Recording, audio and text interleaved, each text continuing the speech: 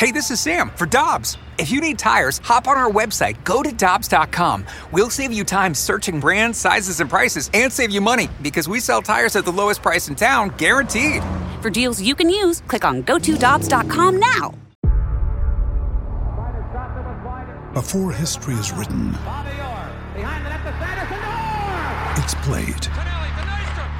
Before it's frozen in time, it's fought one shift at a time. Before it's etched in silver, it's carved in ice. What happens next will last forever. The Stanley Cup Final on ABC and ESPN Plus begins Saturday.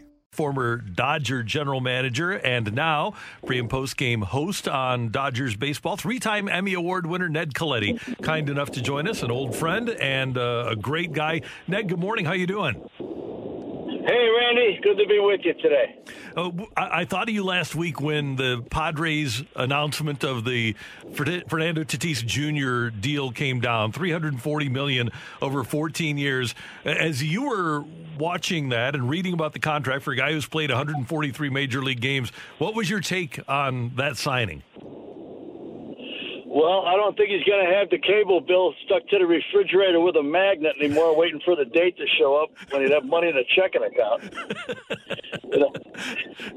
I think, obviously, it's the times, and a really talented player. I see him all the time in the NL West. When you have a young player like that, you get the impulse that you need to tie him up for a long time. He's got strong representation, so they're going to push the effort, I'm certain, on the representation side. But I've done I think I did three of the biggest deals of that period of time. I signed Sandberg, $28 million for 4. That seems like a week's work now. Barry Bonds, I think, was about 90 for 5, and then Clayton was a 212 maybe for 7, something like that. So I've been in those shoes before. I've never, I don't think I've ever said 300 before though. And for Ned, for 143 games, I think a lot of people look at that on the surface and they think, is that enough of a sample size to want to commit to someone, to commit to a player for 14 years? But have you seen enough out of him to think that he's worthy of that deal and that it's going to be beneficial for the Padres long term? Well, I look at it in a bunch of different ways always. And I learned through trial and error and success and failure. You really have to, as much as anything, you can gauge the talent, and you got, no doubt, tremendously talented. You have to gauge, and this is what I don't know, this is what I assume AJ is riveted to, is the personality, the hunger for success. I don't mean financial success, because obviously you've got that now, but for the fierceness to be a world champion.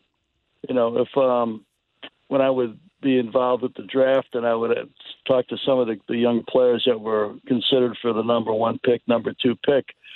I'd say, so why do you do this? Why do you do this? Do you do this for money? Do you do this for lifestyle? Why? What's the going? What is the purpose of this? And if I didn't hear a World Series championship in there pretty quickly, I shied away a little bit because that can't be the only thing. Let's face it.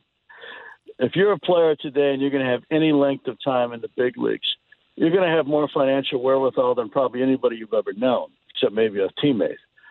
So I think you have to know the character. You have to know the hunger. You have to know that the money is not going to change this player, that the easiness of cashing massive checks every 2 weeks doesn't detract from who the people are.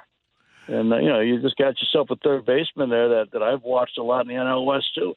And this kid, he plays hard every day. I'd see him take ground balls. This is the best third baseman in the National League, Nolan. He'd still work at his craft every day. That's the kind of player you want to have. Speaking of Nolan Arenado, Ned, how would you grade that trade from the Cardinal side and from the Rocky side?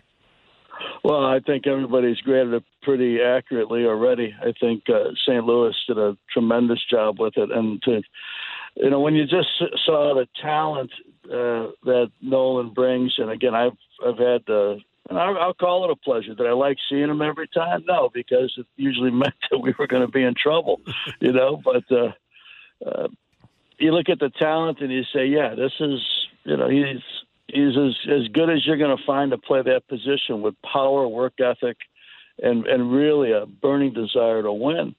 And then you look at $50 million as well, and it's like, whoa, how did this happen, And so I think the Cardinals did a great job, and Colorado certainly helped them out not only with the talent but with paying part of the bill. Ned, I remember talking to you about the big trade that you made with the Red Sox when you got Crawford and Gonzalez, and how you asked the Red Sox for more money.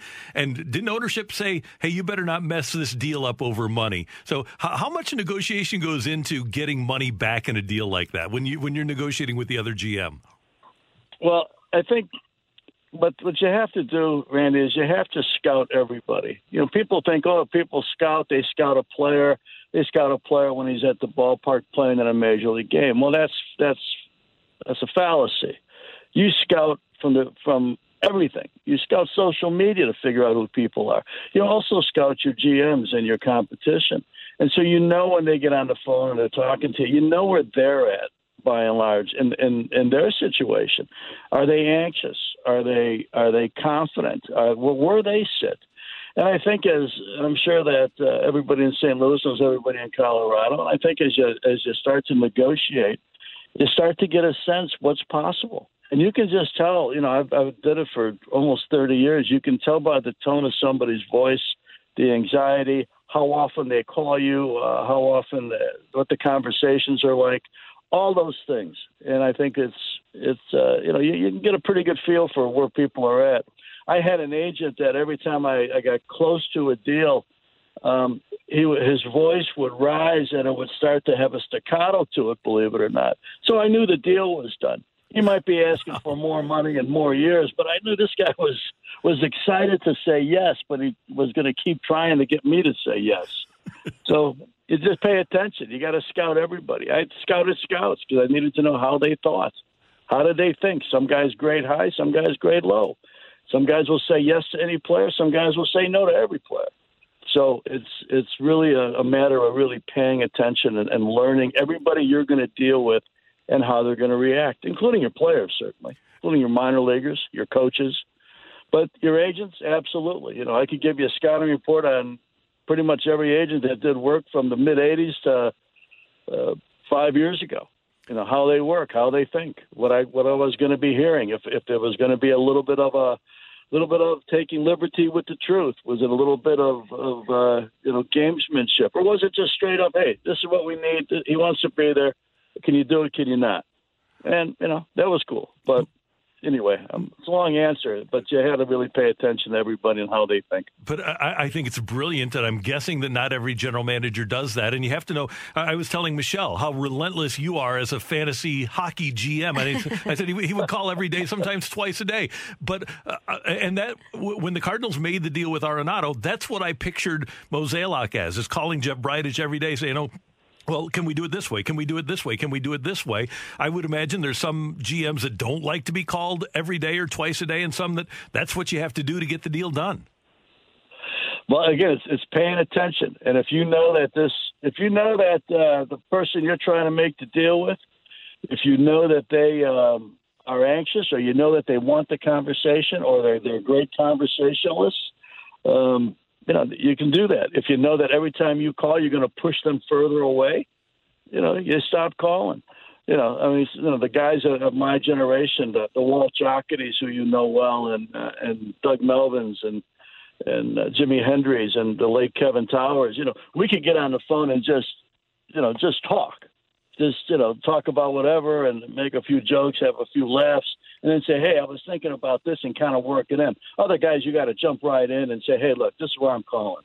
We're not going to small talk. We may not even like each other. So, let's not try and fool each other that we do, Ned, we had John Mozeliak on the show with us on Friday, and he was talking about how fans never really know what's going on behind the scenes. Like, as you mentioned, that the front office is scouting everyone involved in these deals, and there's a lot of legwork involved, a lot of calls being made. So as you're talking about knowing when a deal's getting close, because you can hear it in the agent's voice, I'm wondering if you ever got to the point where you heard that tone and you thought a deal was done and then it fell apart. And if there's one of those deals that still sticks with you that you think, man, that one was close and we almost had it, but it didn't get over the finish line. Yeah, I'll tell you a quick story, and I'll tell you the dynamics of the situation too. I was looking for a backup catcher, and I wasn't sure this was ever going to get done, but I was at the 5-yard line, right? I had gone 95 yards. I was at the 5, and it was with a player that I had in San Francisco earlier, A.J. Przinsky. And we were looking for a backup catcher. I talked to AJ's agent a handful of times. I knew AJ well enough I could have a conversation with him that I wasn't breaking any union rules or things. And it's about 5 o'clock on the East Coast, and he's in Florida. He's in Orlando, and he says, "Yeah, you know what? I want to just sleep on this and going to see the Magic play tonight. And but I think we got something here we can work with. I love the idea of coming back there and playing for a team that you run and all that stuff. So, let me just sleep on it." So, okay, usually I put a clock on it, but, there's nothing I could do about it. This is how it's going to go. So as time goes on, all night long, I'm thinking, I wonder if this is going to happen. I just had this little bit of intuitive suspicion about it. And I wake up in the morning and I got a note from AJ. Call me right away. So I call him. I say, "Hey, what's up?" And he goes, "I got bad news." And I kind of knew that was where we were going. I said, "All right, that's cool. What's going on?" And he goes, "I went to the game last night. They were playing the Bulls, and Jerry Reinsdorf owns the Bulls, and he was the owner of the Sox, and so I just got done playing for him." And he says, "Hey, what are you doing? Where are you going to play next year?" And I said I was coming to L.A. and that I was going to sign the deal there. He says, "How much you getting?" I told him what we had agreed upon, basically. And he said, "Oh, I'll do better than that right here, right now, but you got to take it right here, right now." So by halftime, he had signed A.J. Przinsky, and I was sitting in L.A. waiting for the phone to ring. Oh, man. Wow. So that could happen, but I'm friends with A.J., so it's all right, but I mean, that's an example that comes on right away. I always had a feel. I was rarely surprised when things went in the way that you signed somebody. That doesn't mean it was a good deal. It just means you had them.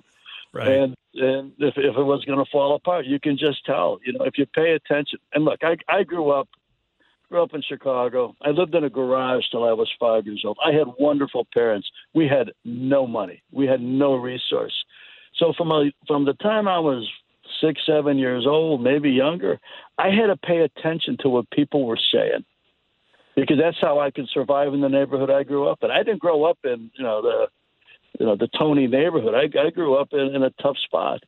So I had to pay attention, and it served me well. I don't have a law degree. I've negotiated probably $2 billion worth of deals, because you listen, you pay attention, you do your research, you do your preparation, and you have the courage to say no. You have to say no. If you're the team, if you don't say no to an agent at some point, why would they stop asking you for more? Right? So you have to have the courage to say no. Every deal I ever did, I says, "I'm done. I'm not going a nickel higher." And you know what? It's now a yes or a no. Call your man. Give me give you a half hour, an hour. Call me back. I hear you're shopping a deal. Our deal's off the table. Call me back. You want to do something. It's great. Hey, Ned, before we let you go, the Dodgers are going to have a little bit different look. They get David Price for the season. He'd opted out last year. They add Bauer, an influx of some youth. I would assume that Gavin Lux is going to play a little bit more. Jock Peterson is gone along with Kike. Last team to repeat as a pennant winner was the Royals in 14 and 15. I can't imagine that there's a team that's maybe the Padres, but I can't imagine there's a team that I like better, that there's going to be a team that I like better than the Dodgers to win the National League pennant this year. What do you think? Well, obviously I got a pretty big investment in the organization, having been there 15 years, and I try to stay non-biased, but I don't know a team that's better. San Diego's going to be good. There's no doubt. But San Diego has not been where the Dodgers have been. The Dodgers have played about a season and a half longer than everybody else the last 8 years because of postseason play. There's something to playing in the postseason. You go back to those Cardinal teams in the 80s, they all knew how to win. Dodgers do know how to win, and I think that they're going to have a chance at a ninth division. And if they're playing in the Fall Classic, I'm not surprised at it. I think one other point for the entire sport is that players got in tune to playing 60 games last year, making 10 starts if you're a pitcher. Now you're back to, and I know starting pitching is a little bit different than it was when I was in the middle of it, maybe 25 starts, 27 starts. So your endurance is different. David Price, I love the David Price acquisition. But David Price hasn't pitched since October of 2019. So we're talking about a year and a half off. That may help. But again, when you're an athlete, and it's something that I watch all the time, the older you get, you don't know necessarily after you've thrown 120, 130 innings after not throwing for a while, what you're going to have. Not just if you can go out there, but what kind of stuff you're going to have. So I think there's a curiosity across the game with every player because you're going to be asked to play not twice as much, but almost closing in on 3 times as much if you're a postseason team. That's a different approach. That's how you manage different, you play different, you think different. Last year it was a sprint, so guys can play differently in a sprint. People who run track, they'll run 110 meters far different than they're going to run a marathon. Yeah. Ned Colletti, great to hear your voice. Appreciate you taking some time with us to weigh in on that Tatis contract, and hopefully we can talk again soon. All right. Thank you for having me on today. All the best. All right. See you, Ned. Take care. Ned Colletti, former Dodgers GM, joining us on 101 ESPN. He's great. Here's the lowdown on lowering bad cholesterol from Leqvio.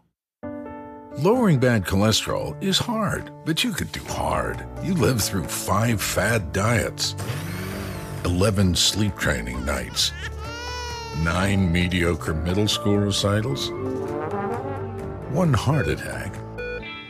And with Leqvio, you can lower your bad cholesterol and keep it low with 2 doses a year after 2 starter doses. Prescription Leqvio inclisiran is given by a doctor for people with known heart disease on a statin with diet who need more help lowering bad cholesterol.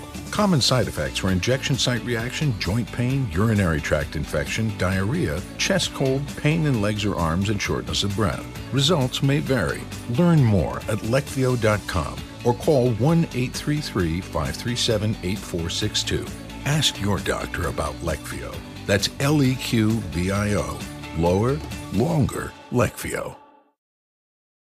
Grab a 30-day free trial of Live by Live Plus, and you'll get unlimited skips, commercial-free music, and all of the podcasts and live streaming events you can handle. Visit livexlive.com/podcast1 to learn more and start your free trial.